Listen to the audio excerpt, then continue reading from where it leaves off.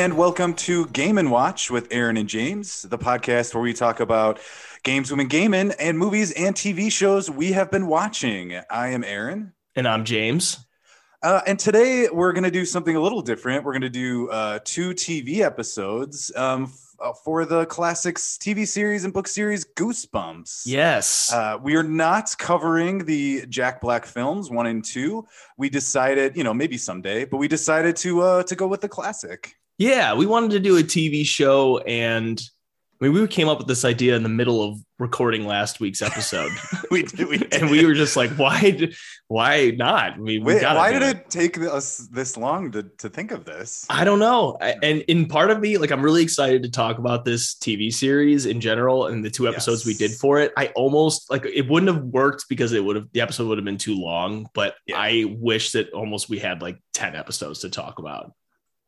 Oh, I know. Spin-off podcast when we get a Patreon. Come on, guys, pay us thousands. They pay us thousands, and we'll do it. And we'll do the books also. Yes, every single one. Yeah. But yeah, so tell us a little bit about this series in general, I guess, before we get down to the nitty-gritty of the TV show. Yeah. So again, this is a TV adaptation of the very popular R.L. Stine book series, Goosebumps. I think the book series started in the early 90s, right? I 92, 91, 92. Yeah, I think Welcome to Dead House was 92. Yeah, and I remember Say Cheese and Die was 92, and that was book 4. Those are book 1 and 4. Yeah.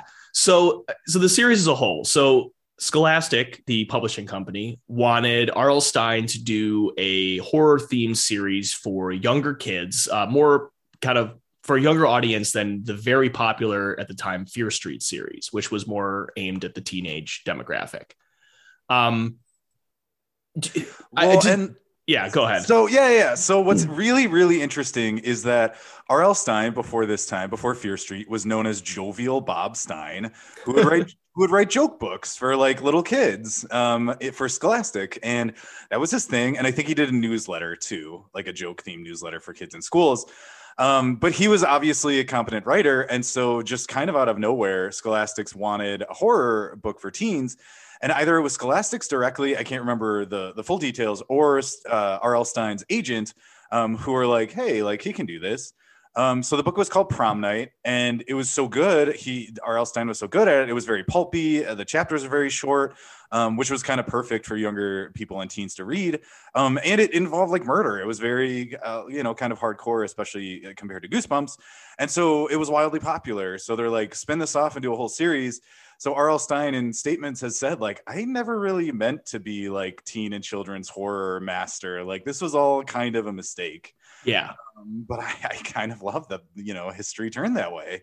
Yeah. And if we weren't explicitly clear before, we are not talking about the TV series yet. We're talking about the book series, how the origin of the book series. Well, I mean, at this point, it's an entire multimedia franchise, but exactly. This was its beginnings. Exactly. Because I think the TV series was released, started in the mid 90s, at least a couple years after the first book was published. Yes. Right. Yeah. And tellingly, I think Fear Street began as more popular, but again, tellingly, Goosebumps got its own TV series. Fear Street did not. I think Goosebumps kind of took off and Fear Street waned a little bit, though Fear Street did continue for a long, long time, parallel to Goosebumps. Yeah. I was going to say perpendicularly, and I'm like, that makes really no sense. Yeah. Yeah. So Goosebumps was born of everything we just mentioned. The series, I would say, started very strictly horror, grounded in horror. If you go back and you look at maybe the first... Stay Out of the Basement, Welcome to Dead House. Yeah, even the titles alone were just very. But then they get a little silly, right? Which one is Why I'm Afraid of Bees? Oh God! Well, Why I'm Afraid of Bees is Why I'm Afraid of Bees. No, which one is Why I'm Afraid of Bees? No, which book? How quickly did it get? Because isn't that an earlier? So yeah, one. Why I'm Afraid of Bees is a little earlier. Go Eat Worms is a little earlier, and I think Go Eat Worms is just the absolute peak, or actually nadir of it's the peak of random kookiness. It's the nadir of quality for the series. Yeah. But yeah, even people have said that One Day at Horrorland is kind of where things got a little too kooky to be horror as much anymore. I actually love One Day at Horrorland, but I definitely would say by the time we get to Go Eat Worms, and that's not to say that other entries in the series are not kind of more horror themed, like Werewolf Skin's really good, and that's a late entry to the series. They're still really good entries. But they just get like goofy a little bit. Right. And like Why I'm Afraid of Bees, I just looked it up, is book 17, and Go Eat Worms is book 21. And I really, you go back and you look before book 17, One Day at Horrorland was book 16. That might have been where it started to get a little kooky. Yeah. But there's hints of it in earlier. I mean, I'll talk about it in a little bit more detail in a second, because I think we might need a Welcome to Camp Nightmare corner for a second. But the end of that one is just ridiculous. Well, but good. Fair, but yeah. If you're 8, it's great.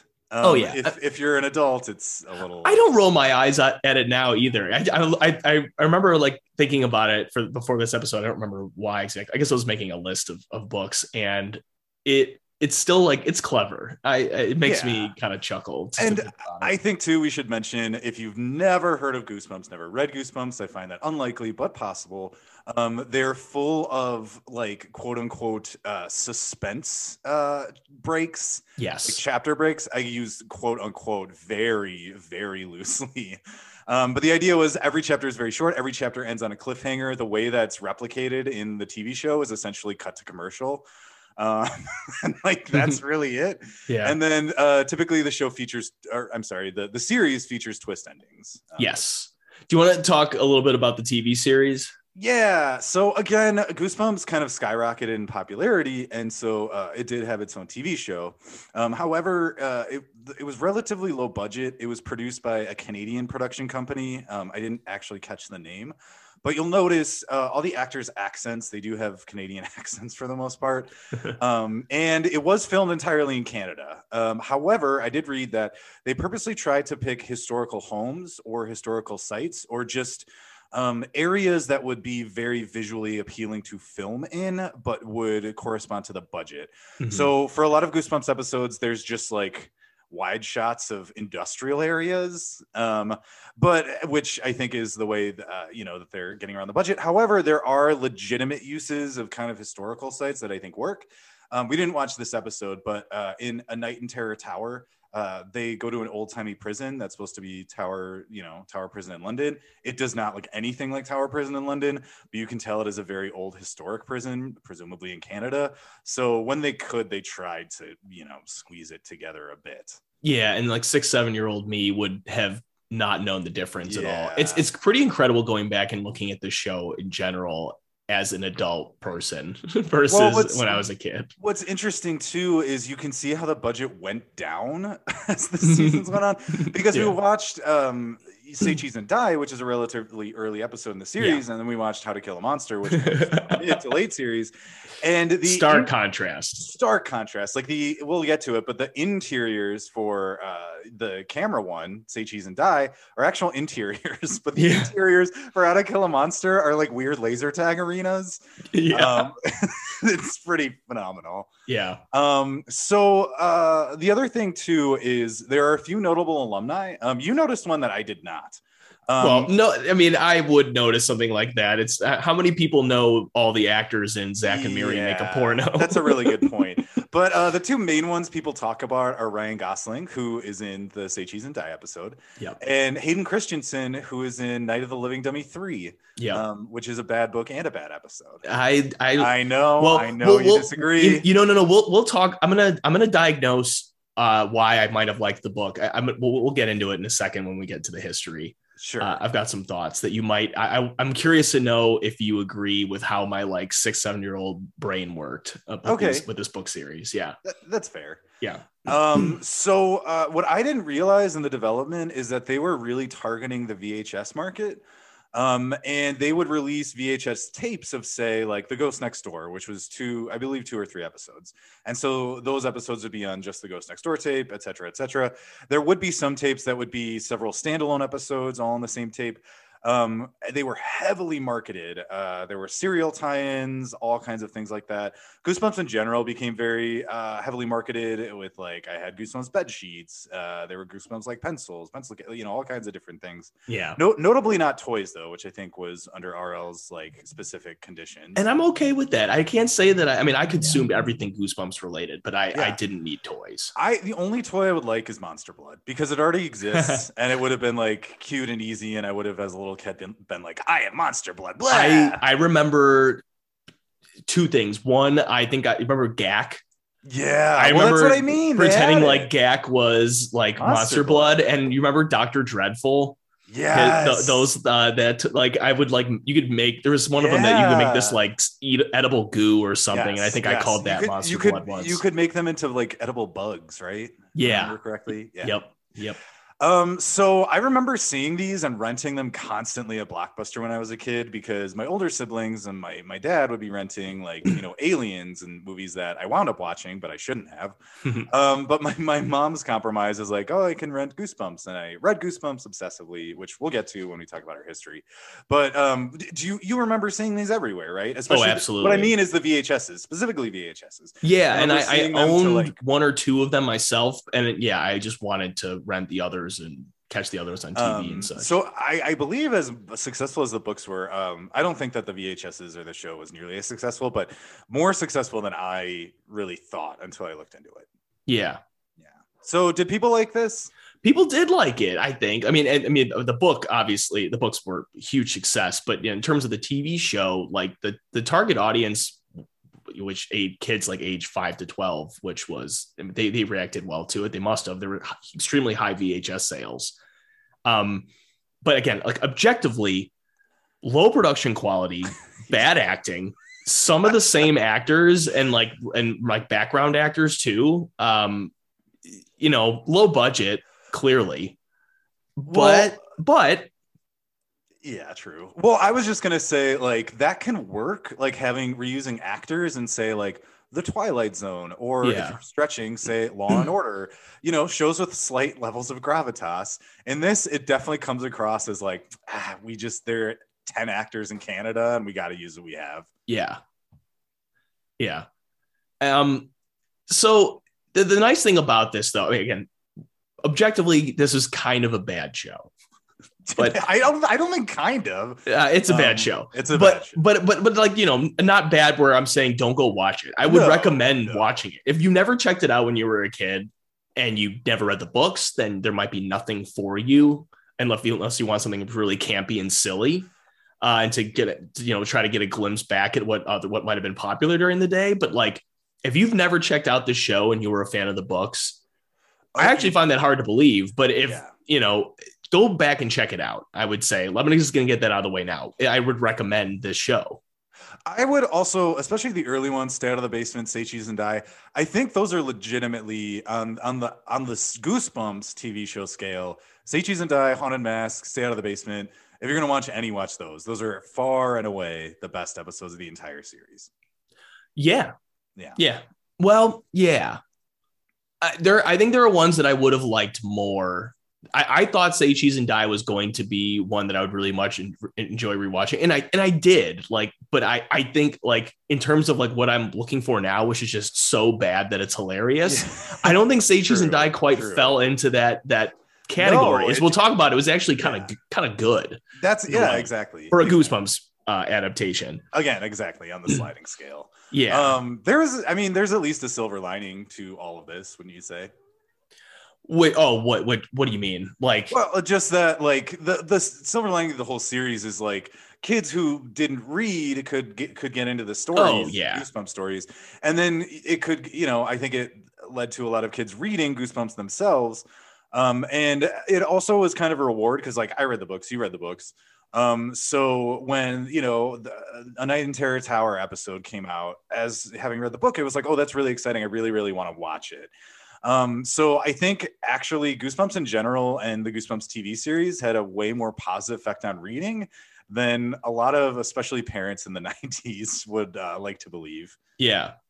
And, you're hearing all of this from two Goosebumps book fans and like people who are We're bumpheads. We're real bumpheads. Let's just roll with that term. Yeah. But I hope this doesn't isolate anybody, because I think that this is like, I mean, if you didn't read the books, I doubt you're going to go back and read the books now, as however old you are, depending on how old you are. But like, you can always go back and check out this series, and I really would encourage people to do it. I'm planning on going back and watching more episodes. This kind of filled me with like when we did the Winnie the Pooh episode, I went back and I watched way more than we had said we were going to watch, and I didn't do that for this one, but I plan to.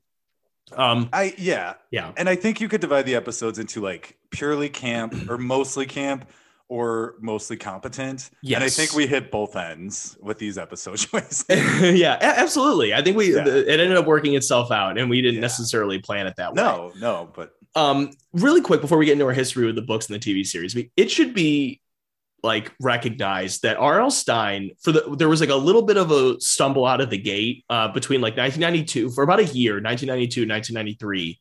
I think he put out like 10 books. And then pretty much from 1990, like mid 1993, all the way until book 62, Monster Blood 4, like 1997, December 1997, we got a new Goosebumps book every month. Yes. That was and a new Animorphs amazing. Yeah. As a kid who loved this series, that was incredible. Knowing that you could look forward to that every month. I would pick up the new Goosebumps and the new Animorphs once a month when I was shopping with my mom at Dominic's as a kid. Dominic's. I think I would pick up most of my Goosebumps at Target. Oh, yeah. Target was a good choice. Yeah. But here's a fun trivia fact. So I learned this about R.L. Stine. He signed a contract with Scholastics because people accuse him of ghostwriting these books, some of them. And some of them do seem drastically different in style, tone, and vocabulary than others. However, what the contract did stipulate is that other people could submit outlines that he would then fill out and write. So technically, he did write every single mainline Goosebumps, but some, who knows how many, were based on the outlines drafted by other people. Also, the Choose Your Own Goosebumps, which I adore. They're essentially Choose Your Own Adventure books that are Goosebumps. All of those were ghostwritten, which is devastating. Or all, but I believe the first one were ghostwritten, which is devastating because I want RL's hand in it a bit more. Yeah. But if he was pumping out one Fear Street a month too at the same time. So I mean, the guy was just insanely in demand and busy. So I kind of get it. But to anyone who says that he ghostwrote any of the main books, I do disagree. There is evidence that says he does not, or he did not. However, I will fully accept that he used other people's outlines. We should have asked him when we met him. God, I think that would be very insulting. It would have been. For anyone who's listening, we did actually meet him. We're not making that up, but we were never going to mention that. Also, to be fair, I did ask him about one obscure, kind of obscure Goosebumps. Like, I had a question about the books, and he immediately peppered me with contradictory facts to why I was wrong, and they were very obscure stories that I did not even remember he wrote. So I think he does have an encyclopedic knowledge of all of his writing and Goosebumps. So I'm gonna give the guy a pass. Yeah, absolutely. He's a legend. He's a staple of our childhood. Do you think that this has been foreshadowed the whole time that when he dies, he's going to peel his skin off and he's going to become Curly the skeleton? I hope so. And it'll all finally make sense. Curly never made sense. It was his master plan. Yeah, Curly the skeleton, the mascot for Goosebumps that never appeared in. Never once appeared. No. Never once. Now he's Slappy's the mascot, which I disagree with. But go on. So I don't like that. We've sort of peppered in our history. I mean, we've both been reading our histories that we read the books since we were first able to read, and we've been watching the TV series since it came out. I mean, since we were able to see and hear, since we had object permanence. Yeah. I will say, as I went and I looked through the episodes, there were definitely more episodes that released than I realized. And I think I did stop watching at a certain point. I'd say I watched well over half, but not all of them. Yeah, me too. And also the show comes up with a couple original concepts. Yeah. And then also, did you ever read the Tales to Give Yourself Goosebumps? And it was 20 short stories. A little bit. I wasn't a huge fan. So here's the thing. I ran into a collection of all of those in one hardbound copy at a half price books for $2. Definitely bought them and read all of them. They're kind of fun if you have them all together, but several of the episodes come from those, which is also interesting. Also, interestingly, I think those work better as episodes because they're such tiny stories than the full books do. Yeah. Which is kind of interesting. So let's talk a little bit about our favorite books and episodes. I can do really quickly just because my memory isn't perfect. I remember thinking Night of Terror Tower was actually pretty great. And The Haunted Mask is just a classic. I believe that's just the best episode of the series. It definitely is. What about you for episodes? Stay Out of the Basement, especially for target audience, for like a 7-year-old kid. Stay Out of the Basement's kind of fucking terrifying. Same thing, like your dad turning on you. Like, I don't know, like my dad was the nicest person to me growing up, but like I could, like, again, very nice, never raised his voice, like never ever like spanked me, nothing like that. Very nice, very kind, great dad growing up. But I could just see, he worked in construction, I could just like see how strong he was and like how potentially scary he could be. And not Say Cheese and Die. Stay Out of the Basement was like, what if dad turned on you? It's like, oh fuck, that would be really horrifying. As a 7-year-old kid. Any book that had parents being like keeping a secret, or just flat out being bad people, was pretty terrifying as a kid. I loved Werewolf in Fever Swamp. I loved Escape from Camp Nightmare. Come on. Welcome to Camp Nightmare. Or Welcome to Camp Nightmare. I also love any of the camp ones. I really loved. Horror at Camp Jelly Jam, like gold star. I wrote down as many books as I could think of for favorite. I mean, I try to keep the list under like. Well, 10. Go on because I'm sure we'll agree on many. I got Ghost Camp. Yes. Welcome to Camp Nightmare. Horror at Camp Jelly Jam. Beast from the East. Oh yeah. Vampire Breath. Yes. I have The Blob That Ate Everyone.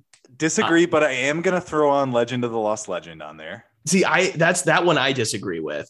Fair enough. From what I remember, you probably read it more recently than me. And then Egg Monsters from Mars. No. Okay. No. So no. This I knew you were gonna say that. So this is my perfect segue into. All right. There are 3 categories for my Goosebumps book fandom. There is content. Okay. There is whether the book cover was so cool that I convinced myself I liked the book more than I did. Okay, under that metric, a lot of the books, I get it. Especially when you're that's Egg Monsters from Mars. Yeah. And then there's the marriage of the two. Which is sublime. Which is like the cover to Welcome to Camp Nightmare, I feel like matches the dread inside. Yes. Much like also the grinning, horrifying man on the cover of the Horror of Camp Jelly Jam. Yes. And then I guess there's a 4th category of the cover sucked and the story sucked. Like Go Eat Worms. Go Eat Worms. Why I'm Afraid of Bees. Yes. Yep. And Chicken. Also, Monster Blood 4. What the fuck is going on?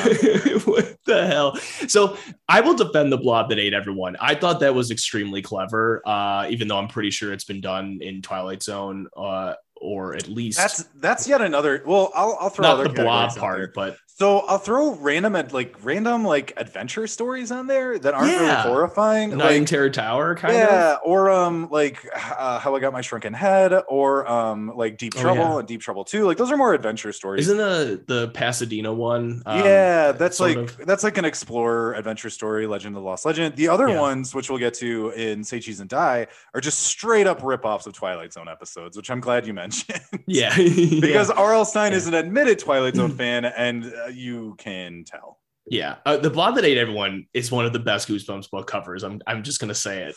I love it.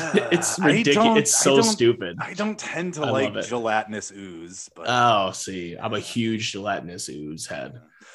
So if we want to jump right in, let's get in. We're doing how to kill a monster. Do you mind if I take that a little bit? Because absolutely. I will interject every once in a while. So we each kind of took one based on our preference for the book and or the episode. So my favorite Goosebumps book is How to Kill a Monster. Not great as a Goosebumps book. It's fun, but not the best in the series. But I just have such nostalgic fondness for it. I read it on vacation when I was driving to our family cabin in Wisconsin, and that's the only book I had for the trip, so I wound up reading it like 10 times and loving it.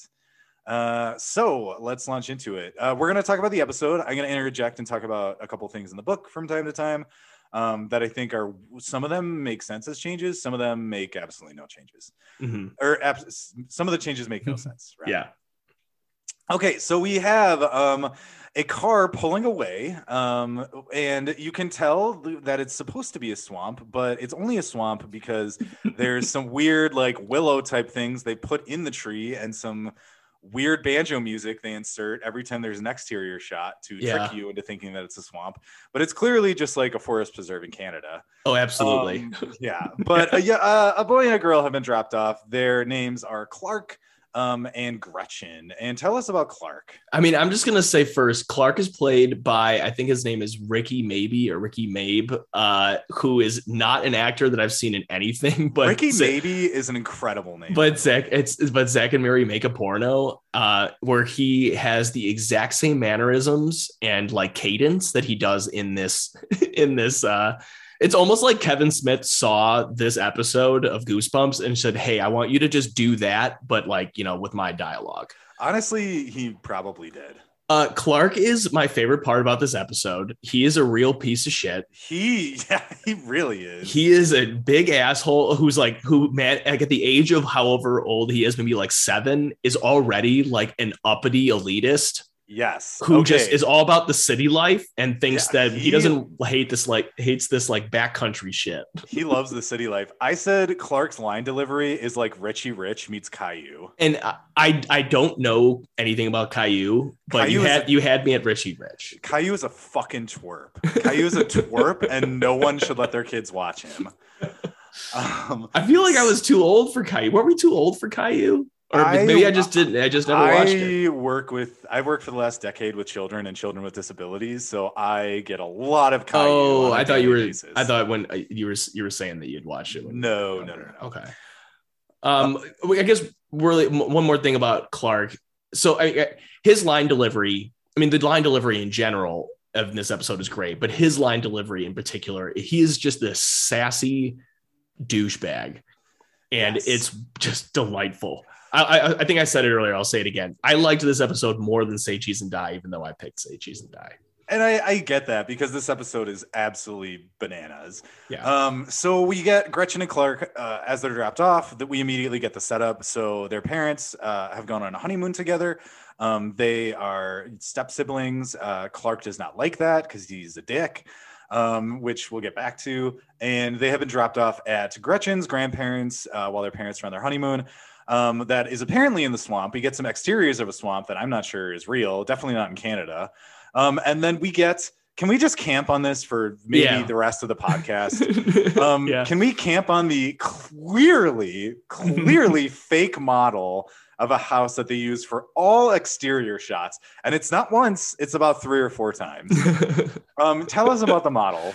I mean, like how long other than it just looks like a model. How long did it take you to realize it was a model? 0.1 seconds. 0.0001 seconds. I will say I love that you pointed this out. I'm not as outraged as you are. Not outraged. I'm not as appalled or like I don't know what the right word is, but I love that you want to talk about it. I mean, yeah, it's so clearly fake, and just like you can tell just by the way that they shot this, like the way that a lot of the things in this show in general are shot in close up, because you just can't like there are shots of people going into doors that are shot so close up that you got to wonder if the door is actually not even connected to anything. I don't think it is. And I think you just said it, and I didn't notice what was weird about the cinematography, especially compared to the Say Cheese and Die in this. And you're right. They can't do wide shots in this because they don't have the budgets for sets.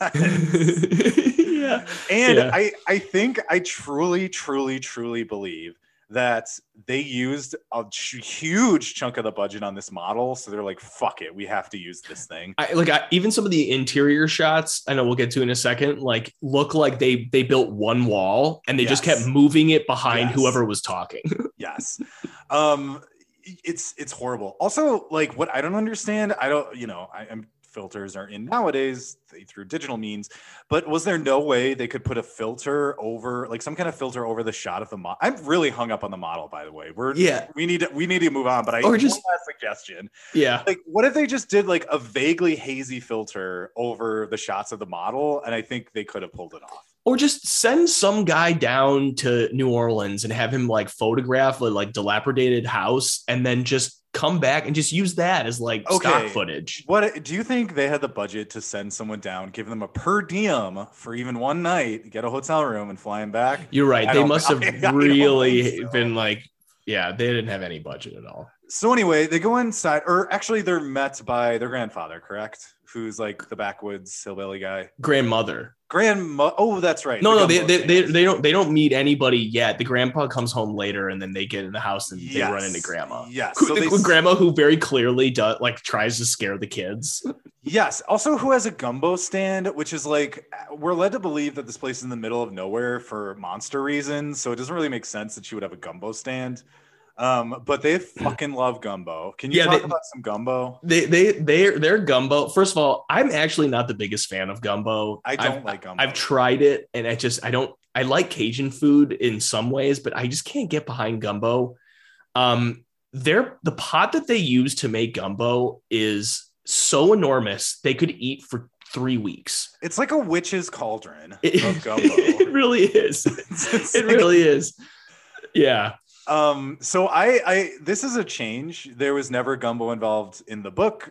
Gumbo was never mentioned. There was no gumbo. The grandmother is making blueberry pancakes in the book.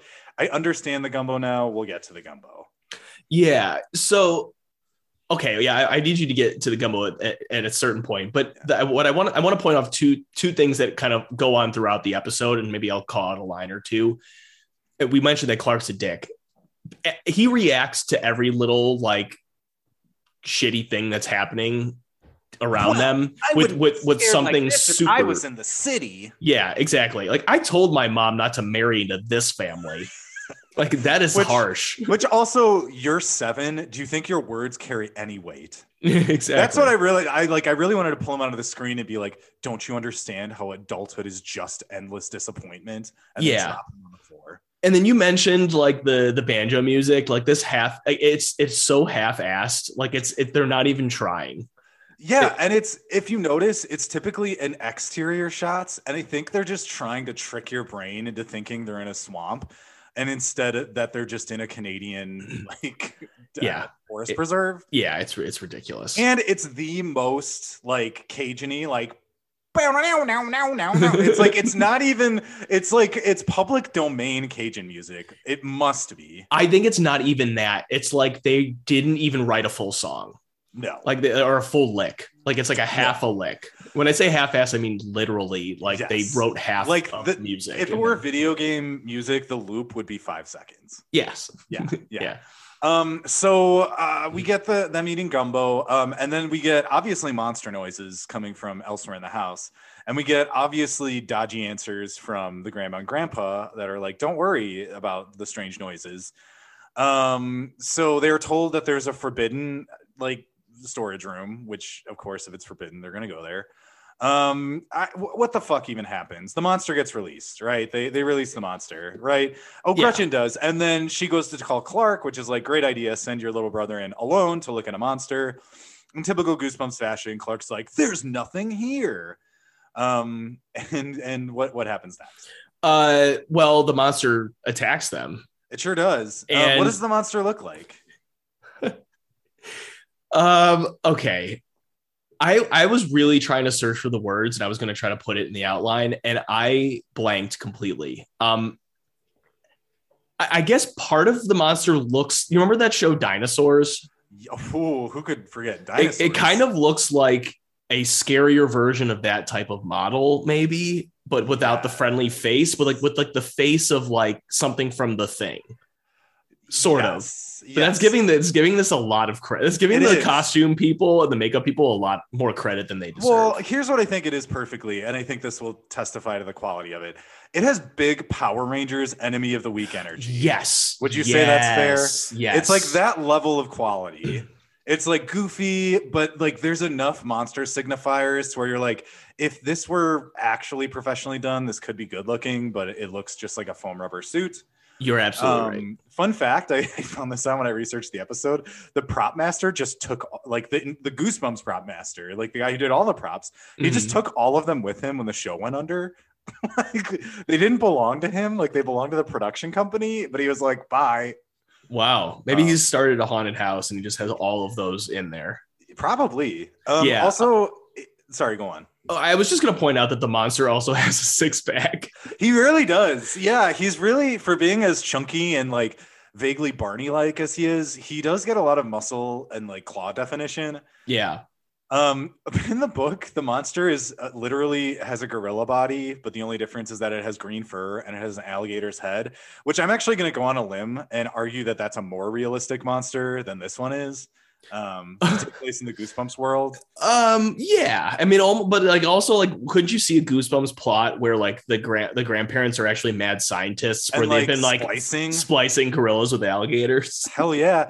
The other thing too, we didn't mention it before, but when they're eating gumbo, Clark has this very unexplained, strange, like Stephen King psychic child moment where he very dramatically predicts that there are swamp monsters, like that have secretly been evolving for millions of years in the swamp. Yeah. And it doesn't need to be there because it's called How to Kill a Monster.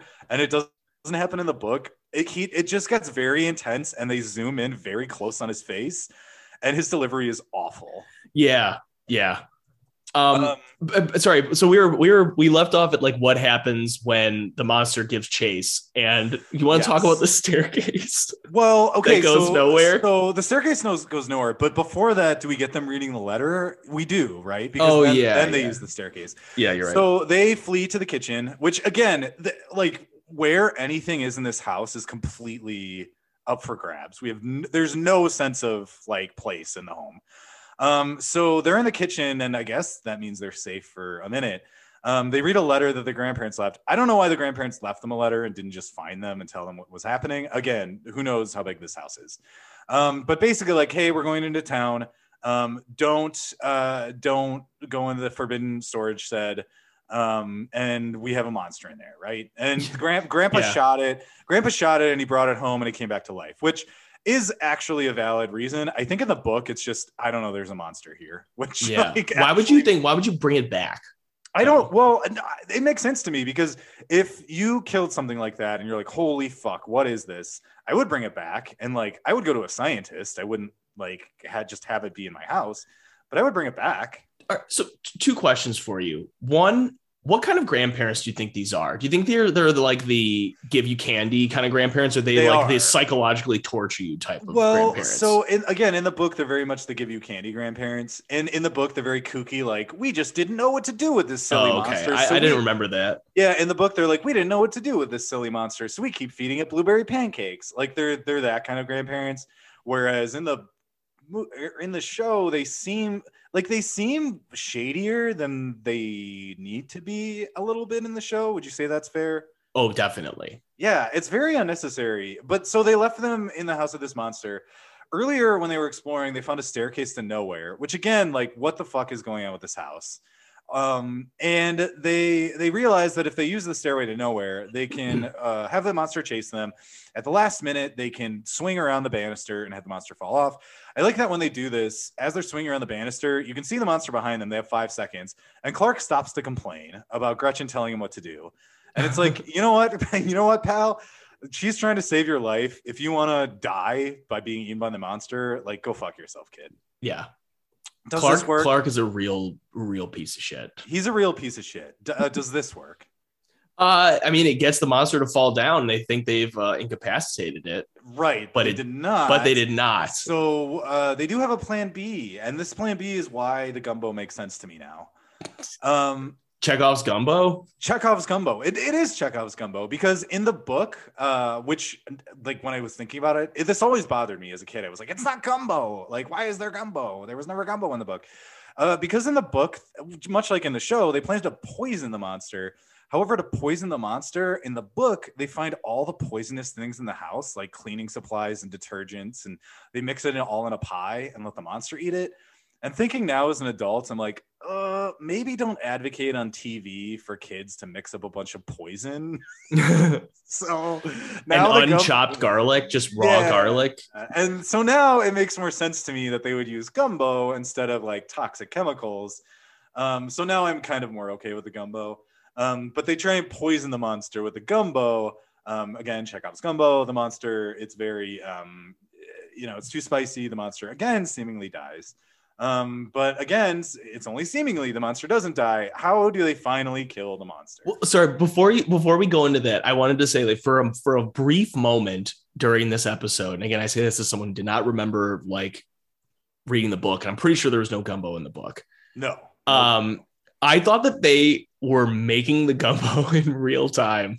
And that there wasn't already gumbo that they were just putting ingredients into. So you thought they were like slow simmering the gumbo for like 7 hours? Yeah, I thought it would be like the show was trying to imply that they were able to make gumbo in like the 30 seconds it took for the monster to get downstairs. I have a feeling that this is the kind of household where there's just always a pot of gumbo like stewing. Based on their enthusiasm about the gumbo. Yeah, I mean, imagine like being these kids' parents and picking them up from the airport when the kids have like weird like nutrition problems and like swamp diarrhea. Like, yes.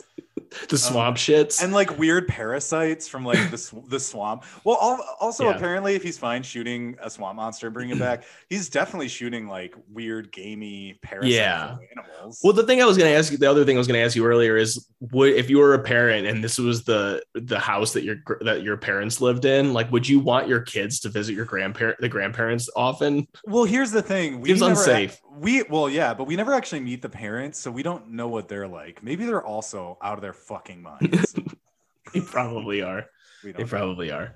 Actually, we don't know the parents. Maybe the parents, obviously Gretchen's mom or dad grew up with these grandparents. Maybe monsters were just a regular occurrence. Yeah, maybe. And they're like, you know what? The kids have to kill a monster at some point. Yeah. That's that's quite literally like another Goosebumps book twist. The kids have to kill. I love that as a title. The kids have to kill a monster at some point. How about this?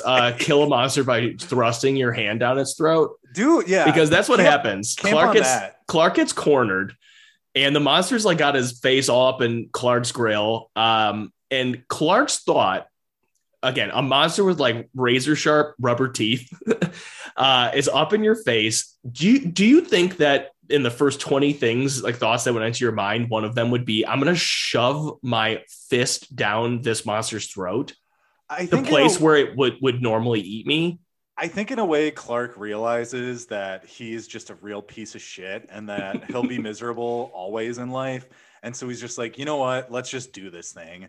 So he truly does like thrust his like fist and arm down the monster's throat.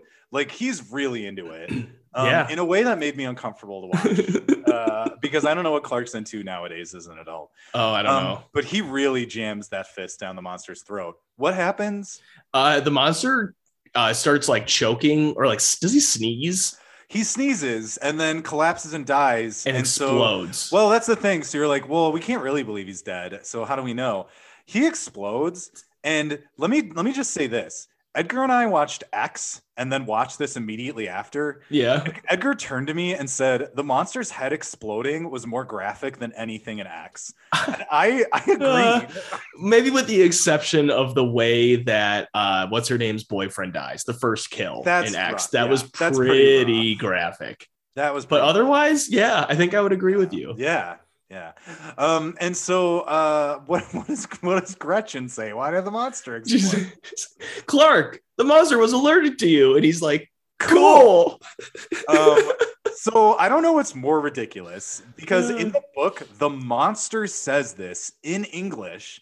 In the book, the monster says out loud, hey, are you human?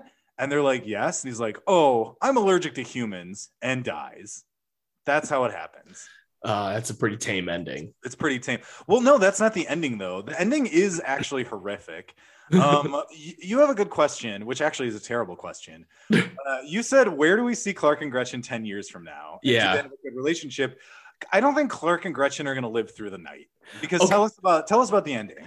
Sure, but then I want you to pretend that they do, and I want you to tell me what tell me whether or not their relationship is good.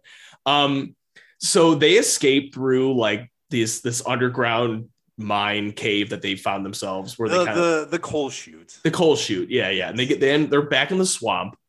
And tellingly, they've locked, like, all the doors are locked, and I believe after the coal chute closes, like, they can't get back in. And don't they? Isn't this when they read a letter? They say like, "Hey, we locked you guys in the house because we didn't want you to leave." Right. So that's on the back of the letter. Oh, right. I never thought to check. So tell us what is on the back of the letter. They're like, "Hey, there's Grandpa shot a swamp monster and brought him home.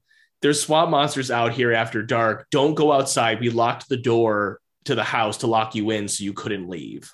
Yeah, and in the book they specifically mention the swamp monster has hundreds of like family members, and they're all mad that we took him. So essentially the children will die. That's pretty much true. And then they're like, "Oh no, gulp." They look into the sky and like it turns dark really fast. Exactly. Which actually I'm pretty on board with as an ending. I like it. It's a pretty grim ending. But all right, so let's say they survive. Okay. So number one, do you think their parents are still married? And if they are, and actually regardless, do you think that they keep in touch? Do you think that they're like estranged or no? I'm going to say Clark and Gretchen see each other like 4 times a year for holidays and the occasional anniversary for their parents. I'm going to say they don't have a good relationship, because oftentimes when people are in very trying circumstances, they either bond forever or they never want to see each other because it reminds them of that, circumstance.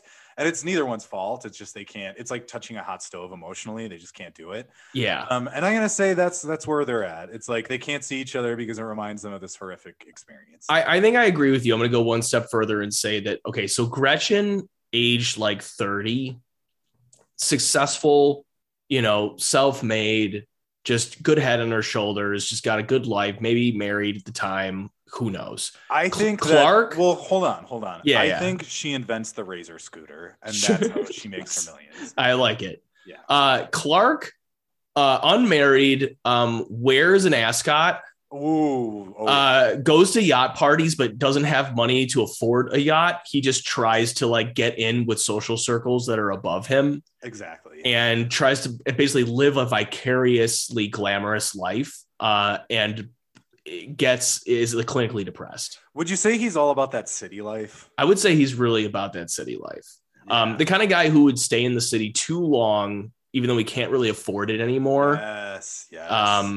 And probably ends up living it with his parents when he's like 37. Or in a real twist, goes to live back. No, here's the thing. The grandparents die. They leave him the house. Oh, and then even though they're not his grandparents. Ooh, that'd be a great twist. It's like the only home he can have. Though I think he'd rather be eaten by swamp monsters than live. Here's what I'm going to say, though, based on how this book ends. I'm going to say this warrants a sequel more than any other Goosebumps, because I would love that. How they get out of the swamp, like How to Kill a Monster 2, them eluding hundreds of swamp monsters instead of just one, I think has way more potential than like Deep Trouble 2 or like Say Cheese and Die 2. Yeah. So I'm just going to point out some differences in the book because it annoyed me. I've already said a lot of them. But the house and its interior also make no sense in the book. It's described as not just in dimension, but physically it looks and is designed like a castle, which makes no fucking sense to me because no house is designed like that. And then also it mentions that it has multiple quote unquote gymnasium. This is from the book, gymnasium sized rooms. Which why do they have gyms? Gymnasiums are like, can we think about that for 2 seconds? Big gymnasiums are. Yeah. I don't understand that. And then just a little note, Clark isn't a piece of shit in the book. He's a chubby little nerd who likes comic books. And there's literally absolutely nothing made mention of the fact that they don't like to be step siblings, or really that they even are, besides in the beginning. And actually in the book, they work really well as a team, which I appreciate, because in the episode they did kind of the thing I hate most with siblings and Goosebumps, where they're shitty to each other. I like when they worked as a team and like they're nice to each other as siblings. And I think it's odd that they like flip-flop that for the TV show, because I think it's to its detriment. Yeah. So that was How to Kill a Monster. Yeah, Anything to say about that? No, I'm good on that one. All right. So next we've got Say Cheese and Die, which I'm not going to do that. I'm not going to say cheese and die. No. I'd rather not. I would. Yeah, you shouldn't. So we mentioned this earlier that this is actually not that bad of an episode. I'm going to say, instead of good, I'm going to say competent. It's actually competent. Competent. I didn't like it as much as the other one, probably because it's not as ridiculous. But so this is not my favorite Goosebumps book, but it was one of my favorites for a while. I think Ghost Camp is probably my favorite Goosebumps book. And so I picked this because it was one of the first ones that came to my mind, but it was an episode that I remember very much liking. And I think it was because it was not perfectly faithful to the book, but it was like maybe more faithful than some of them are. Oh, unquestionably. Yeah. And to get it out of the way, we mentioned R.L. Stine's like affinity or his affection for Twilight Zone. And this is basically the episode A Most Unusual Camera, which is about thieves who come across a camera that when you take a picture of someone, it shows that person's like immediate future. But almost always bad. Almost always bad. Or, yeah, always bad, right? No. In that episode, there's you're going to find like some jewelry, and then they find some jewelry or something. That's true. So we mentioned Ryan Gosling before. He is in this. You can, and maybe this is the benefit of like knowing what he's like now. But he's going for it. Like he is like by far the most skilled actor, including the adults. Oh my gosh. Yeah. And he like, but he acts, and this is not an insult to young or current Ryan Gosling. Like he has got some of the same acting chops now and mannerisms as he did back then. Yeah. It's pretty incredible. You can like from second one, it's him, and just like you said, the way he talks, the way he moves, like it's Ryan Gosling. Yeah. He's a very good protagonist for this. Much like the protagonist of X, he's got that X factor. He does, yeah. So this starts with him and two of his friends, it kind of breaking into this factory which doubles as this like laboratory for a doctor nicknamed Spidey. Yeah. Also, the wide shots of factories and industrial settings, get ready for those to be reused in almost every other Goosebumps episode. Yeah. I mean, if you had not told me this was Canada, I would have thought it's either Canada or Cleveland, Ohio. Yes. So they stumble across, I mean, they're kind of just like raiding this laboratory, and they come across a camera, which I remember seeing. Would you assume it was a camera? Not in the slightest. I remember seeing this, and I probably was angry when I was a kid. And I was like, what the fuck? This doesn't look like a camera at all. So how would you describe what this camera looks like? I think it looks like a prop from the Shaq movie Steel that was also made in the 90s. Because it looks like his helmet. Honestly, it could basically be Shaq's helmet in the movie Steel, but just filled in and slightly designed like a camera. I like that probably more than what I was thinking. And I would say it's like H.R. Geiger was asked to design the camera. No, it's like H.R. Geiger at age 4 was asked to design. Right, because if it was current H.R. Geiger, it would have had like something penis-like on it. Yeah. Or something veiny, or I don't know. It's really it's disappointing. It's ridiculous looking. Like the camera like takes, it looks like a spaceship, kind of like a spaceship toy. And so that's the thing, actually, if we can camp out here for 10 seconds, that like Goosebumps, I think when it's good, doesn't insult kids' intelligence. It insults your intelligence constantly, like in the books and in the show. But I think it's good when it doesn't. And I think it insults children's intelligence that they have to make the camera look like a crazy alien-esque thing. Because it doesn't trust kids enough to be patient for 5 seconds and see that the camera is bad. Yeah. Like, they have to make it look like this weird, creepy thing when it's like, if you just wait 5 seconds, you'll see that the camera is bad. Absolutely. Yeah. And so they take a picture of one of the friends, and it shows him kind of like in midair, like falling off like a staircase. And then immediately after he falls, and I mean, he like doesn't die, or he just kind of hurts himself a little bit. And they're like, whoa, that's weird. He's like, oh yeah, you must have taken, like, that's a cool action shot. It's like, oh, no. I took that before you fell. And you're like, so they go home, or Ryan Gosling's character goes to his house. I actually don't even remember what his name is. What's his name? Greg? I think it's Ryan Gosling. No, it's Ryan Gosling. Yeah. In character or as himself. Yeah. No, but Greg, I think it's Greg. So Greg, he takes a picture of his dad's or his older bullying brother in front of his dad's new car. And he seems very disturbed by what he saw. And he doesn't want to tell the brother what's in the picture yet. And it kind of holds you in suspense a little bit because you don't see the picture just yet. And brother's like, show me the picture. He's like, no. So Ryan Gosling runs up to his room and looks at the picture, and the front of the car is like wrecked. And so he is like very nervous. And at this point, he is obviously put it together. He's not an idiot. He sees 2 instances of the same kind of thing happening and knows exactly what's going on. Well, again, which makes him smarter than most Goosebumps protagonists. Exactly. Like, I appreciate that. Like, without super spelling it out, it's clear, like, okay, Greg knows what's going on. In a lesser Goosebumps story or Goosebumps book, he would show his friends, which kind of happens here. And they would have to like hold his hand through like, this camera takes a picture of the future, but it's bad. But no, he kind of gets it. Yeah. So there's a quick dinner scene where the main point of the dinner scene is for the dad to be like, let's go joyriding in my new car. But before that, there's this ridiculous line where the older brother is like, Mom, this chicken is delicious. And she's like, this isn't chicken. This is veal. He's like, oh, well, it tastes like chicken. Like, which I don't eat meat. I don't eat meat anymore, but I know that veal doesn't taste like chicken. Anybody knows that. Yeah. I think this is weird RL humor. I couldn't remember if this is in the book or not.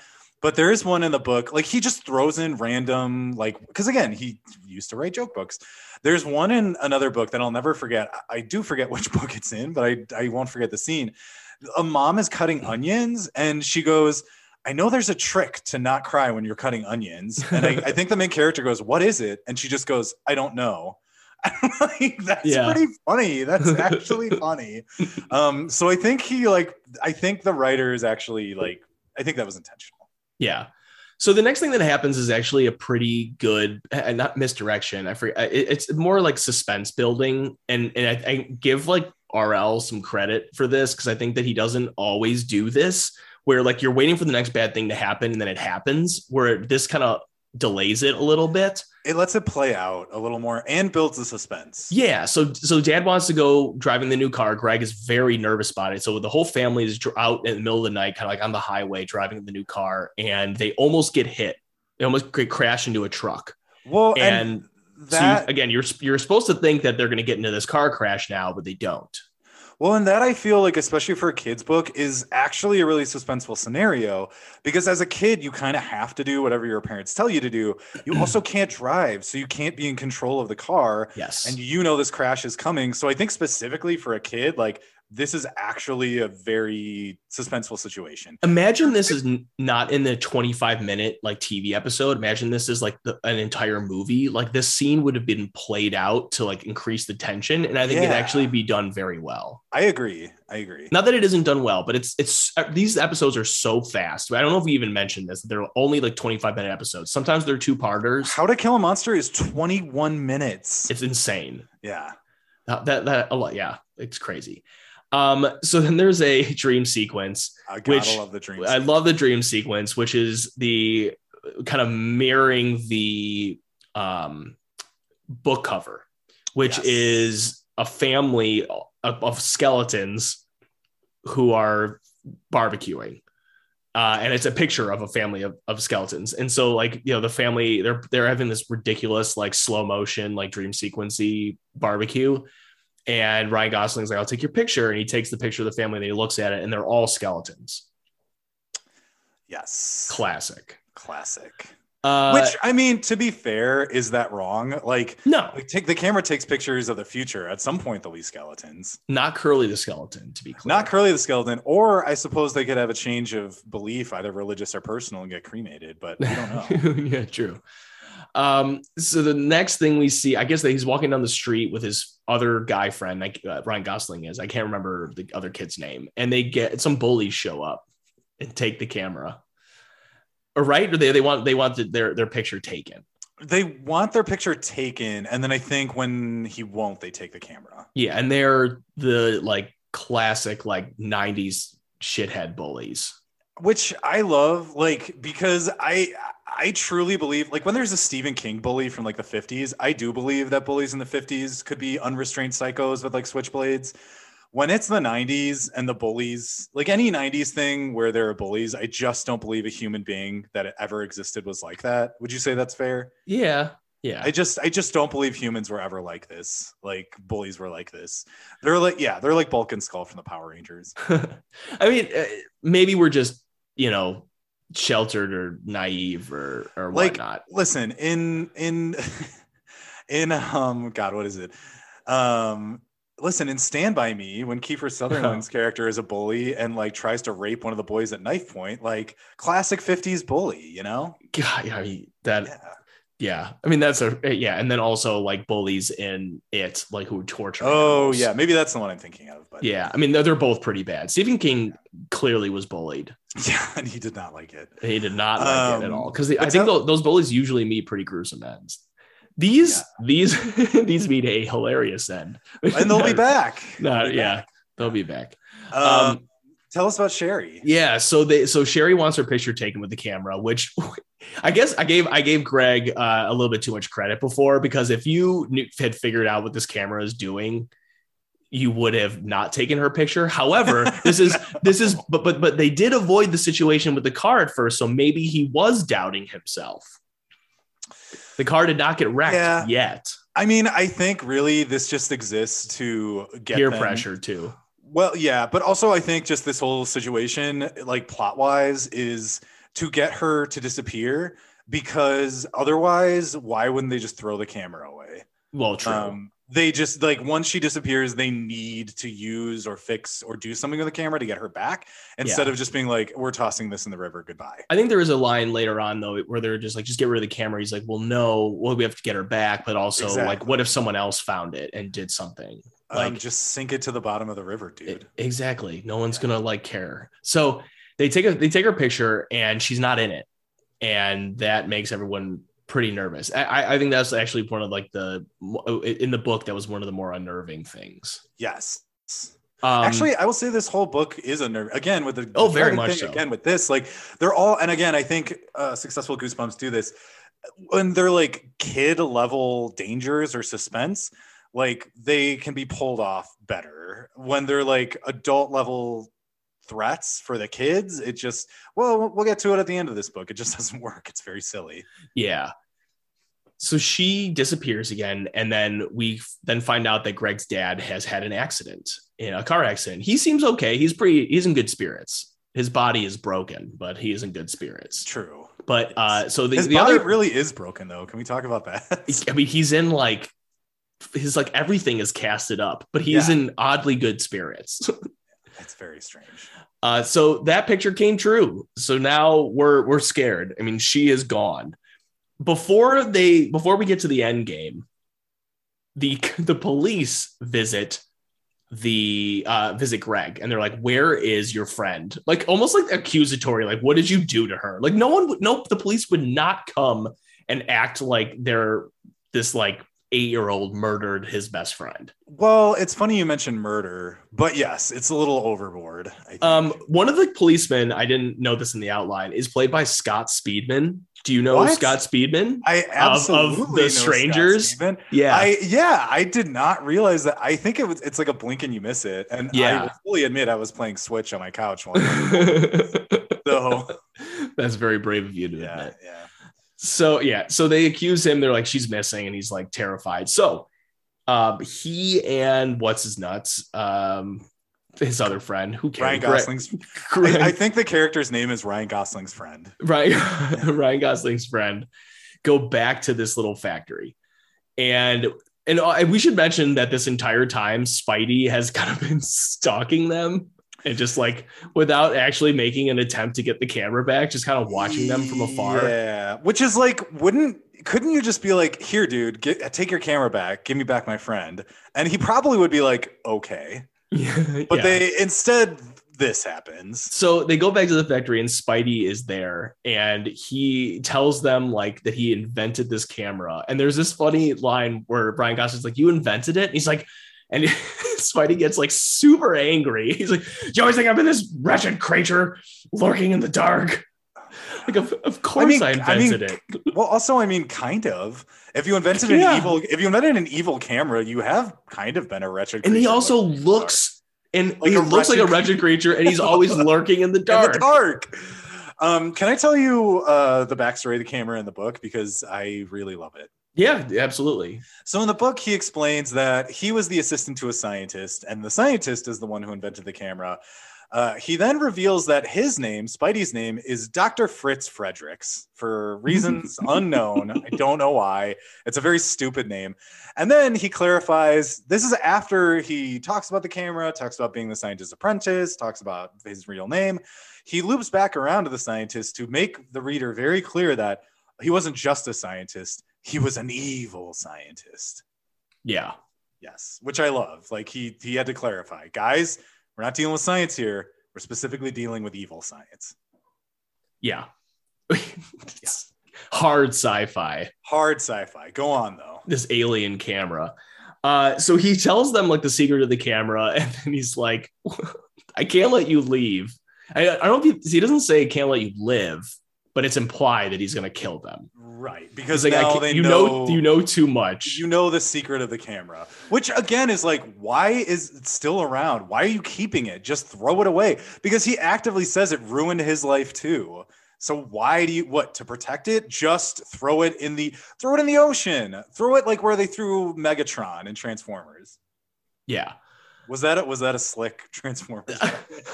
Very slick. Yeah. So they, in the quick scuffle, they take a picture of him, and it causes him to be trapped in his own camera. Yes. Which isn't that not how the camera works? Nope. Not at all. Kind of bad. Tell us the well, okay, let me finish the plot, and then I want you to talk about the differences from the book. Absolutely. So they're like, all is well. They get Cherry back, and the episode ends with the two bullies making their way into the factory and finding the camera. They take a picture, thus releasing Spidey, and he just menacingly but hilariously appears behind them. Like, I don't know, was he crouching? Like, what happened? I don't know. And just kind of like laughs. And that's the end of the episode. That's the end. It's slightly different in the book. So, as I said, the origin of the camera is different, but also what they do to Spidey is different. So, similarly, they try to take a picture of Spidey to get him, to not attack them. However, in the book, Spidey like jumps out of the way or falls out of the way and dies. He dies. So essentially they murder him. If you think about the camera as a weapon, they essentially shoot at him until he jumps to his own death. And here's a direct quote from the book. Reluctantly, Greg stared back towards Dr. Fredericks.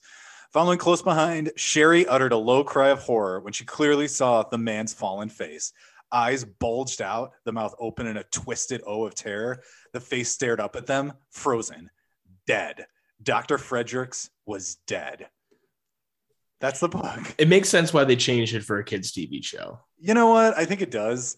But again, this is early Goosebumps. So like people would die. There would be actual like consequences. Things were intense. And you're going to get nothing like this in, say, by the time we get to Beast of the East. Yeah, right. Exactly. Yeah. But again, just like in the show, in the book, the two bumbling bullies find it. And there is Say Cheese and Die 2 that centers around the bullies, and it's horrible. It's pretty bad. I remember I was so excited when it came out because it was one of the biggest gaps between the original and the sequel, because Say Cheese and Die was book 4 or 5. Yes. And Say Cheese and Die again was like 40 something, maybe. I think there's a reason for that, because he was really holding off on having to do it because he knew it was going to be shit. Yeah, probably. So, I mean, we've been talking about this throughout, as we usually do, about what works and doesn't work. I mean, I really like, this show is campy and bad, And I think that works and doesn't work for it. And that's kind of all I have to say about it. I mean, for me as a Goosebumps fan, I do like seeing the books that I loved, like memorialized like this in video, format, is even when it's bad, I think it's fun. As a kid, I loved it. Now it's pretty ridiculous. And yeah, I mean, it's a pretty objectively bad show, and that works for and against it. If you're I fully agree with that. If you're in the mood to kick back and watch, say, with like a friend or a significant other, like something super campy and silly and ridiculous that you can turn to each other and kind of joke about and laugh about, I think this is ideal. I think if you're just watching alone, you probably have insane nostalgia for Goosebumps. Also, I think watching this with someone makes it better because I've watched these alone and they're simultaneously campy and goofy and funny, but also so fucking boring. And I don't know how those two things are possible when each episode is like 20 minutes. Yeah. But it feels insufferably boring, yet also fun and campy at the same time. Very true. So I would recommend watching this with someone, but basically everything you said is completely true. Yeah. Yeah. So yeah, that's what works and what doesn't. So for what Goosebumps would look like as a video game, I didn't do like the series as a whole. I just did each one of these stories. I like that. I did sort of the series as a whole a little bit more. So I'm curious to see what we came up with. So do you want to talk about your series as a whole? I'm curious about that. So I wasn't thinking series as a whole, like obviously is the whole Goosebumps series, but I was thinking if you were to do video games, you could do like Goosebumps 1, and the idea would be to cluster, say, 5, 6 of the books together, Goosebumps 2, Goosebumps 3, doing the same thing. I was imagining something like Lego Star Wars or any of those Lego games where you can kind of enter each story on its own, but they shared gameplay elements. Okay. So specifically what I'm thinking of is I've been playing a lot of NES Remix lately, and I told you about that, which has you switching essentially entire NES games and play modes and styles, constantly in little bite-sized nuggets. So I was thinking that you could have 5, 6 Goosebumps books, How to Kill a Monster, Say Cheese and Die, things like that in the same game. But you kind of get to pick the portal for each book to go into. And like Lego Star Wars, it wouldn't be like Lego Star Wars. It wouldn't be action adventure. It'd be more like a fusion of adventure game and stealth game, most likely. And you would kind of use those two metrics to finish each book. But they would all be separate. Does that make sense? Yeah. Yeah. So that was mine. I think that's a way to do multiple books in one game. And you could have like Goosebumps, 1 through 7 or whatever. And you could cover a large chunk of the series that way. Okay. I'm not saying they'd be great books, or I'm not saying they'd be great games. I'm sure they'd be like 6 or 7s out of 10, but it'd be a way to do it. Okay. Yeah. How about you? So for How to Kill a Monster, so that type of 2D platformer in the 90s where they take a smaller scale movie or a TV show and expand it out to a ridiculous degree just to make a video game, like the Home Improvement NES or SNES game. I was gonna say Home Alone 2: Lost in New York for Game Boy, where a vacuum cleaner is like an enemy. Yes. It's you know what I mean? I don't even know if there's a vacuum cleaner in the movie. They just add shit in. Yes. So I pictured this as a SNES era 2D platformer. You can switch between the two kids like Donkey Kong, and there's levels like the swamp and house first floor house, you know what I mean, where it's way bigger than it actually, the environment's way bigger, and the enemies quote are the grandparents are a boss, the creepy grandpa's a boss, a gumbo monster. I was gonna say, or here's rats. Here's what I'm imagining. I'm imagining a giant hopping up and down red pepper with an angry face that shoots fireballs. Yes, exactly. Yes, that's exactly what I was. And little rats, or and then obviously the monster itself, where you have to there's a chase level where you have to run away from it. That's would the monster be like the Emmys from Metroid Dread? Of course, yeah. I mean, pretty much, but better. And I as I was thinking about this, I pictured it so vividly. It made me wish that I was talented enough to know how to make a video game. I would love to see this be a video game. I would love that. I would love to play it. I'm not as enthusiastic about my Say Cheese and Die game. I picture this as a PS2, PS3 era game. That's a little grainy at times. Maybe that more PS2 era. I picture maybe a Silent Hill 2 type graphic style. and you've got these like, it's like this dialogue tree centered like thriller where like the missions of the game are you get this photo of something bad happening and you need to try to prevent it from happening by talking to people and convincing them not to do the thing that would otherwise lead to their demise. And it's like a puzzle game where you have to try to figure out how to do that. Okay, as you were saying that out loud, I absolutely love that idea. I think it's incredible. I was thinking of a game not having anything to do with Goosebumps, but the idea of a camera that can predict the future. And it's similarly a puzzle game. And you get, say, 3 shots, and you have to explore an environment and pick carefully which 3 pictures you're going to take. And the pictures will change the future. And then you can kind of press play on the like world to make sure things come out the way they need to. I like that too. What do you think about that? I like that. It's the exact opposite, you know, in Goosebumps, horrifying things happen. Yeah. But yeah, I love that. You have to prevent the picture from ever happening. That's incredible. Yeah. I think that's better than the How to Kill a Monster one. I want to see and play the How to Kill a Monster. Yeah. For that like era and that style. Yeah. Yeah. It would be just, I think I just have such like a fondness now for How to Kill a Monster. And I'm so glad you picked that episode. Yeah, it's incredible. What about you? Oh, well, I just said mine. So it would be the kind of anthology. It would be like adventure game and maybe stealth kind of thing. Sorry, I actually thought I already asked and answered myself the would you want to live in this world? And I asked you would you, but no, I didn't even ask that yet. Gotcha. I would absolutely not want to live in either one of these worlds. Well, so that's the thing. I don't consider them separate worlds. I consider them like the Goosebumps world. I'm imagining they both take place in the same world. So do you think that the opening sequence of this TV show, which by the way is a banger of a song, is real, where R.L. Stine actually let all of his like horrors on this like out on this world, and all of this is happening in a shared universe? Yes.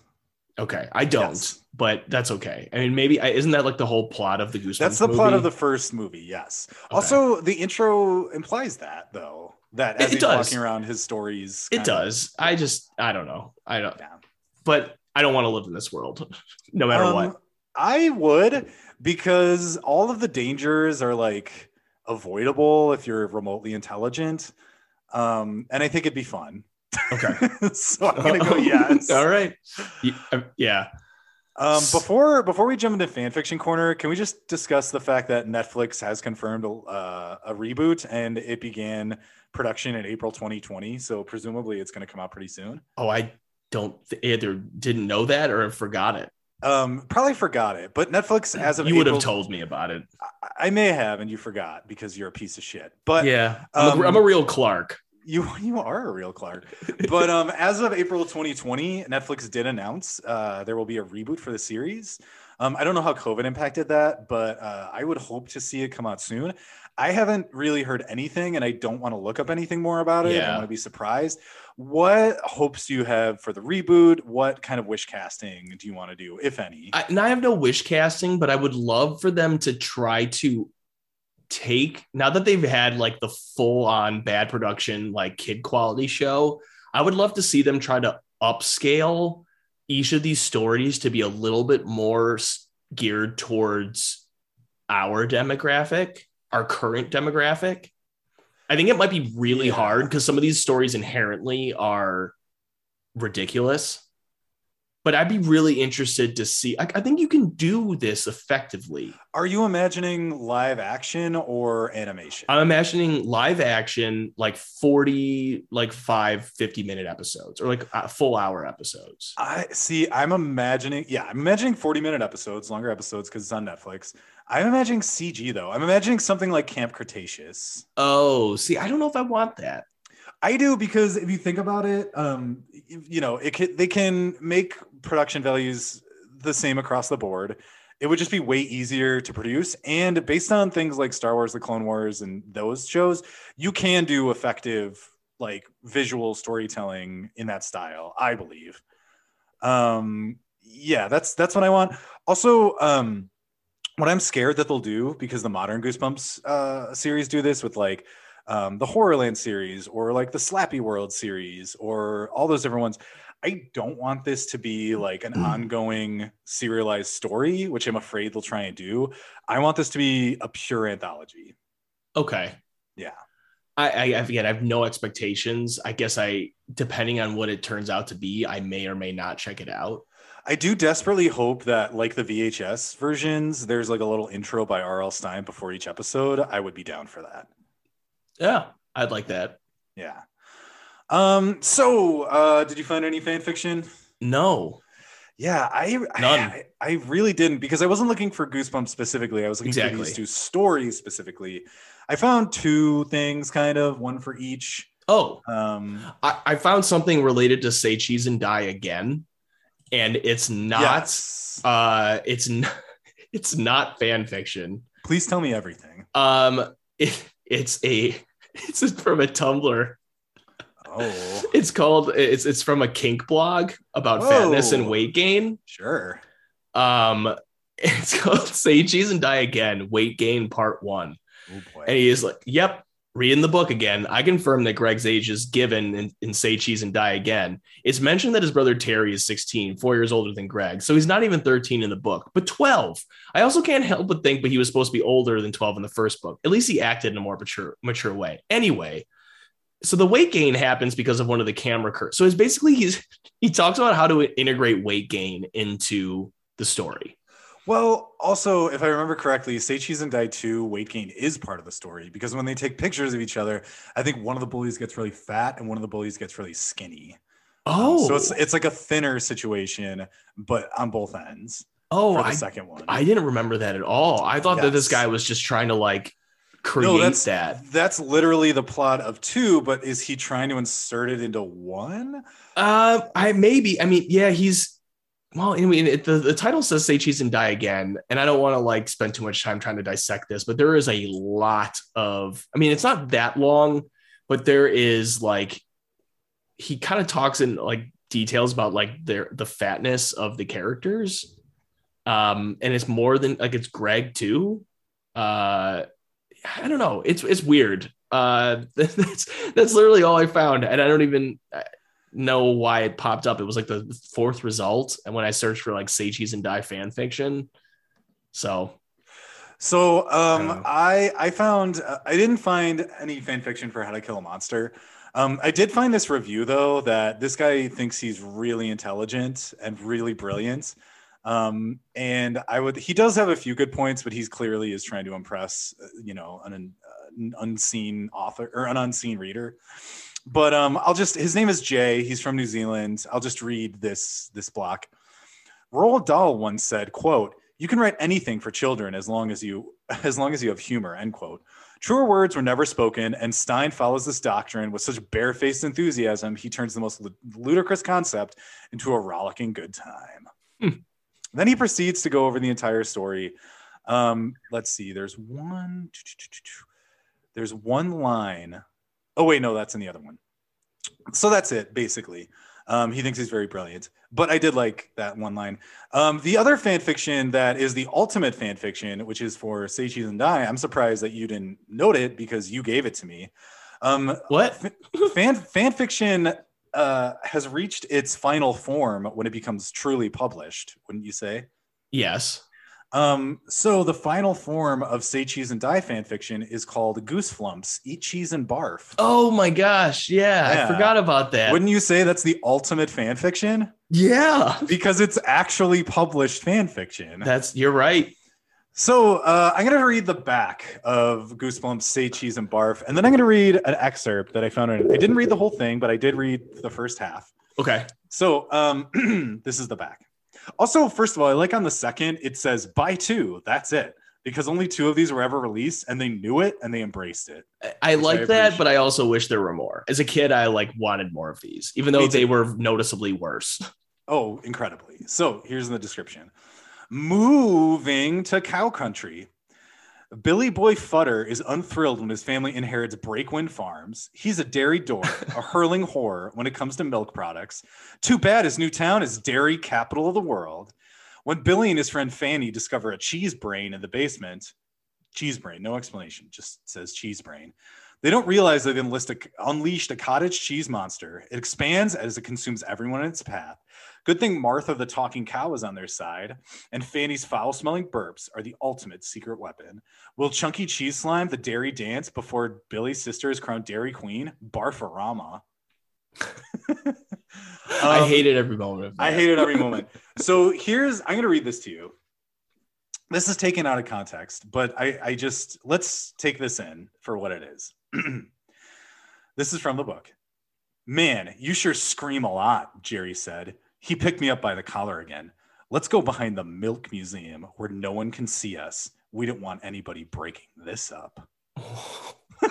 That's wow. I'm gonna read that out of context and just let you go from there. I couldn't possibly tell you what happens next, except I know what doesn't happen next, which is exactly what it sounds like. It's what's going to happen next. Sexual assault does not happen, but it really seems like it's setting it up. It sure does. So disappointing fan fiction corner. But would you say Goosebumps as a whole, or these two stories, do they warrant fan fiction? Oh, absolutely. And I can get my How to Kill a Monster. We already talked about my How to Kill a Monster. It was Clark and Gretchen, age 30. I just want like a glimpse in each of their lives. And mine was the How to Kill a Monster 2, where they're avoiding hundreds of swamp monsters. So we talked before the show about how, knowing us, it's kind of likely we could have the same fan fiction idea for Say Cheese and Die. I want to hear yours, unless you'd rather hear mine first. Oh, I thought you meant like actual fan fiction. And I thought it was the Eat Cheese and Barf. Oh, because you literally gave it to me. Oh yeah, I see what you're saying now. This is my idea for fan fiction. Oh, gotcha. Go on. And I have 2 words for you, and then you can just let your mind go. Please. Death Note. Oh fuck. That's wild. But what if Greg takes like a picture of an entire wedding party? Do they all go? I don't know. The possibilities are endless though. Imagine like Spidey is like what's his face? I can't remember. Ryuk. Ryuk. And like he just basically Ryan Gosling's character it's a book. I keep calling it like this is the main version of it, which is with Ryan Gosling. But Greg just becomes this like megalomaniac, but this like genius who decides to try to make the world a better place by using this camera to either make people he doesn't like disappear or die, or use it to threaten other people. And I would love that. And then Scott Speedman's detective is like L. Here's what I'm thinking. I'm thinking an unhinged Gosling just walks around and go, say cheese, and no one does it. And he goes, then die. Give me 30 chapters of that. Oh, I know. But the possibilities of like using this camera for like Death Note purposes are endless. They're pretty great. Mine was more prequel-ish.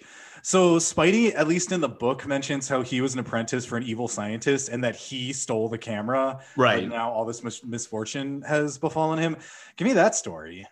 Yeah, I'd like that. Yeah. Who was Spidey before he was the evil scientist apprentice? Why did he rebel against him? I want that story. Yeah. Yeah. I think we have to do Kingdom Hearts Corner because it's Goosebumps and we have to combine our passions. Saw you had like a quick bullet on this in the outline, and I'm not saying I disagree, and I'm not saying I won't go with you on this journey, but I'm also like, after we so ceremoniously retired Kingdom Hearts Corner out into the world, like you really want to bring it back. You want to haul, you want to dig it up and bring it up. But much like Nomura said that Kingdom Hearts 2 is in production, but then crammed Chain of Memories down our throats. I'm gonna just zip and I'm gonna zag when everyone thinks I'm zigging, and I'm gonna revive it this one time. I will. I don't know. I can't. I have no authority. We're co-hosts, so I'm not gonna say allow. I will listen. You will consent to it happening. I will consent to you just defiling the corpse of Kingdom Hearts Corner that we so beautifully laid to rest. Well, here's the thing. I didn't even have anything. I was just going to make it up on the spot. I like that even more. Yeah, but I'm going to say Sora crashes into Bumpland. And he has to go into several books like Winnie the Pooh, but they're R.L. Stein books, and defeat the Heartless to save all of Bumpland. I think that would be even better if Winnie the Pooh was on the journey with them and reacting to everything that was happening. I love that too. Or your party member for the world is R.L. Stine. What do you think his combat abilities would be? I don't know, and I actually don't think I've ever seen him walk around. But I picture him walking with like the biggest hunch, like he's a hunchback. Yes. Oh yes, yeah. Also, too, I imagine him like instead of running with other characters, his character runs into the shadowy spots and like melts into them and pops up like where there are other shadows. Like you never see him run. Like he just shadow travels to wherever he needs to. Yeah. Well, that was Goosebumps, kind of. Yeah. Hope you all had a good time. We sure did. Yeah. When you're not bumping, well, what have you been up to?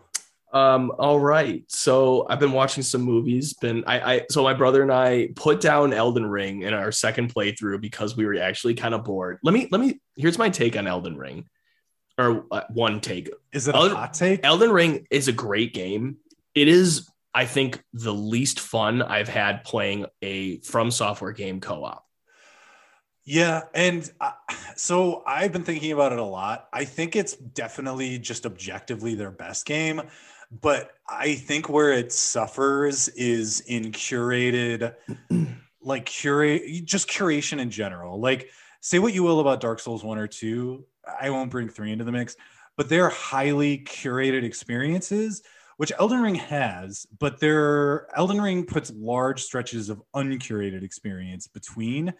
Whereas Dark Souls 1 and 2, it's essentially all curated. Every enemy is placed, everything is placed. There's no big empty world to wander around in. And I think that's where it falls flat. But I will say objectively, Elden Ring is a better game. We're not doing like every catacombs, all this stuff. Like we're only doing like main areas, like main big dungeons.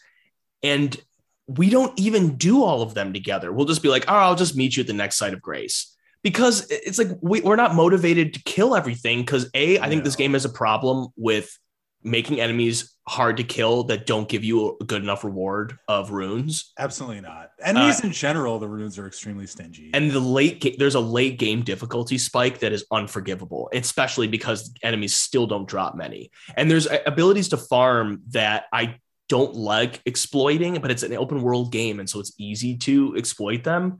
And we have, and it just it makes us not want to go through these areas like bit by bit and kill everything. And we can get those experiences with the other games. And so what we did is we stopped playing about 75% of the way through the game, actually maybe more like 80, 90. And we started playing Demon Souls, the remake together. And I love Demon Souls. It's great. It's obviously weird going from Elden Ring to Demon Souls because it's like you're going way back and there's a lot of dated things. Do you keep trying to jump and you can't? Yeah. I did actually try. It's very weird going back, but at the same time, it wasn't too difficult. But there's some a little bit of annoying things that you need to work with. But also, Blue Point really went all out for that Demon Souls remake. I mean, the graphics in the Demon Souls remake are better than Elden Ring's graphics. Like, yeah, I think which makes sense because that was built from the ground up for PS5. Elden Ring is cross, right? And they even Miyazaki emphasized, I think, early in the production, they weren't trying to make this the most graphically advanced game, which is fine. But it's refreshing to go back and play that. So that was a long Elden Ring Demon Souls tangent. But I have been playing Binding of Isaac more because I'm still addicted. I just started Chrono Cross, which I texted you about this morning. I literally started it today. And I'm already very much enjoying it. And, we talked about Chrono Trigger and Chrono Cross on this podcast before. We don't have to talk about it too much now, but I'm just going to say, I wouldn't even care if it had nothing to do with Chrono Trigger. I'm already just kind of into the world. Well, and without spoiling anything, it takes a little bit to fully see the seeds planted from Chrono Trigger, but they're there. And once you kind of see them and they bloom, like it's an incredible game. It's just an incredible game. Yeah. Yeah. 2 movies I'll mention really quick. One is Sorcerer. It's a movie by William Friedkin, who directed The Exorcist. It is notable for being a movie that came out right before Star Wars. And so it like bombed at the box office and no one gave a shit about it and people hated it. Even they were just like, I think that the people who worked on the movie were like seeing Star Wars after Sorcerer came out, and they were like, can you believe that this movie is so good it makes ours look like a piece of shit? That's it. So it's a movie about these kind of like 4 people who are living in South America who are on the kind of like all on the run from the law, and they agree to transport this very unstable dynamite from one place to another. And it's kind of a constant suspense, but at the same time, it's a movie that lasts 2 hours. So, the dynamite's not going to blow up in the first like 30 minutes. So it's that kind of robbed it of some of the suspense, but overall I thought it was okay. It wasn't bad, but it was okay. A movie that I loved that Miranda and I watched last night is called Tom Popo. It is apparently a pretty famous Japanese movie from the 80s. Notably, the only cast member I recognize in it is Ken Watanabe, young Ken Watanabe. It is a comedy, which I honestly don't think I've ever seen a live action Japanese comedy in my life, which it's a weird blind spot. I didn't realize till after I'd seen the movie.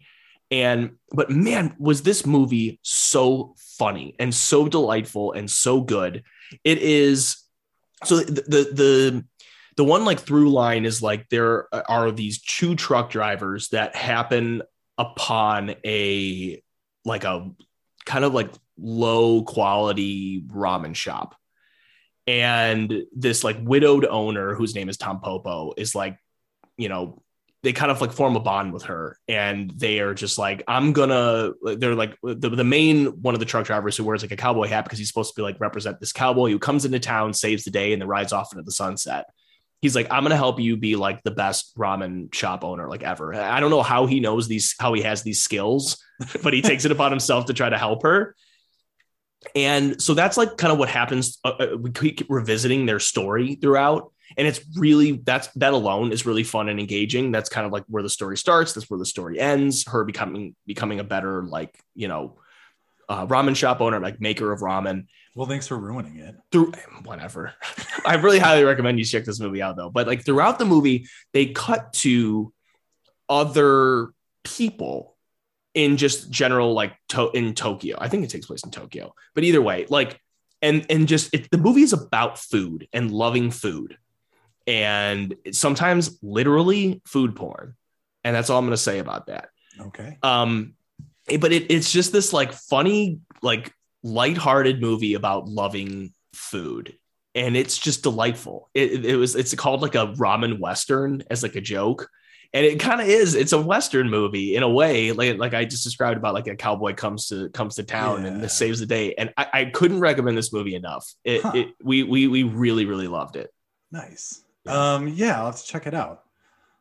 For me, no movies, or rather, a big movie I just saw, X. I just saw X, which you highly recommended. I liked it. I thought it was very good. I thought it was very fun. Excuse me. It's not a perfect movie. Yeah, agreed. But it was definitely quite a bit of fun.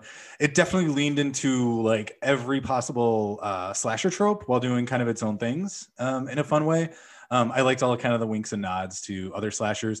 I like how even though it allowed itself to be very straightforward in some ways, the ways in which it did deviate were huge enough for the genre to still be continually interesting. Yeah, I just don't think it did. I don't know where my expectations were because I didn't really have any specific expectations going in. I just felt like it didn't do enough. When shit hits the fan finally, and it's very fun, I just think I wanted more from it. The other thing too is I watched the American Horror Story. There's an entire season where it takes place in like a murder camp. And it's just like that whole season capitalized on every single possible horror slasher movie like tropes that but it played out over like 5 or 6 episodes. Whereas this kind of crammed everything in, X kind of crammed everything in into a 2-hour movie. Mm-hmm. And as unlikely as it sounds that an entire like slasher story at a camp, like overnight could take place across like 5 episodes, American Horror Story actually kind of pulls it off. And I like that season, even though some people did not. I did not watch it. Yeah. But yeah, that and reading One Piece. I just cracked chapter 800 on One Piece. There's like 1,000 now, so I'm getting close to catching up with it. Nice. I've discovered One Piece's trick. It's what One Piece does. And well, do you want me to just tell you? I mean, as long as it doesn't spoil anything. It's not really a spoiler. It's just like the trick to an arc is the Straw Hats go to a new country. The country is either trying to be taken over by someone bad, already taken over by someone bad, or someone bad is influencing the good person who's in charge of the country. The Straw Hats come in, they shake things up, they defeat the bad guy, the country moves on, and everyone's happy, and the country is liberated. That's basically every single story arc, which is fine because in this Thriller Bark, at least maybe at a certain point they started doing that. Not Thriller Bark, but you think Alabasta, Skypiea, like most of the arcs are that. But I'm fine with it because they constantly do things to change it up. And they're now kind of gearing up towards kind of the end game. Like it feels very much like the end game is coming. Which for One Piece could mean in like 700 chapters. Yeah. Because in One Piece, they like just now, characters are meeting people that were referenced in like chapter 300. So you can tell Oda had like this insane epic plan for a long time. And now is like paying off in big bad ways that I really like. The dopamine squirts in my brain that are happening sometimes as like they reference things or things are getting checked off the list of like, oh, this needs to happen now for this big plot point to happen. So it's fun. It's really fun. I would recommend that you get back into watching it. I'm slowly making my way through Thriller Bark. It's not giving me the dopamine squirts. No, Thriller Bark definitely. I get the real D squirts in later One Piece. I don't think Thriller Bark gives you a lot of D squirts, but I would say get through it. I think we should end with that. Yeah. Oh, and for some serious D squirts.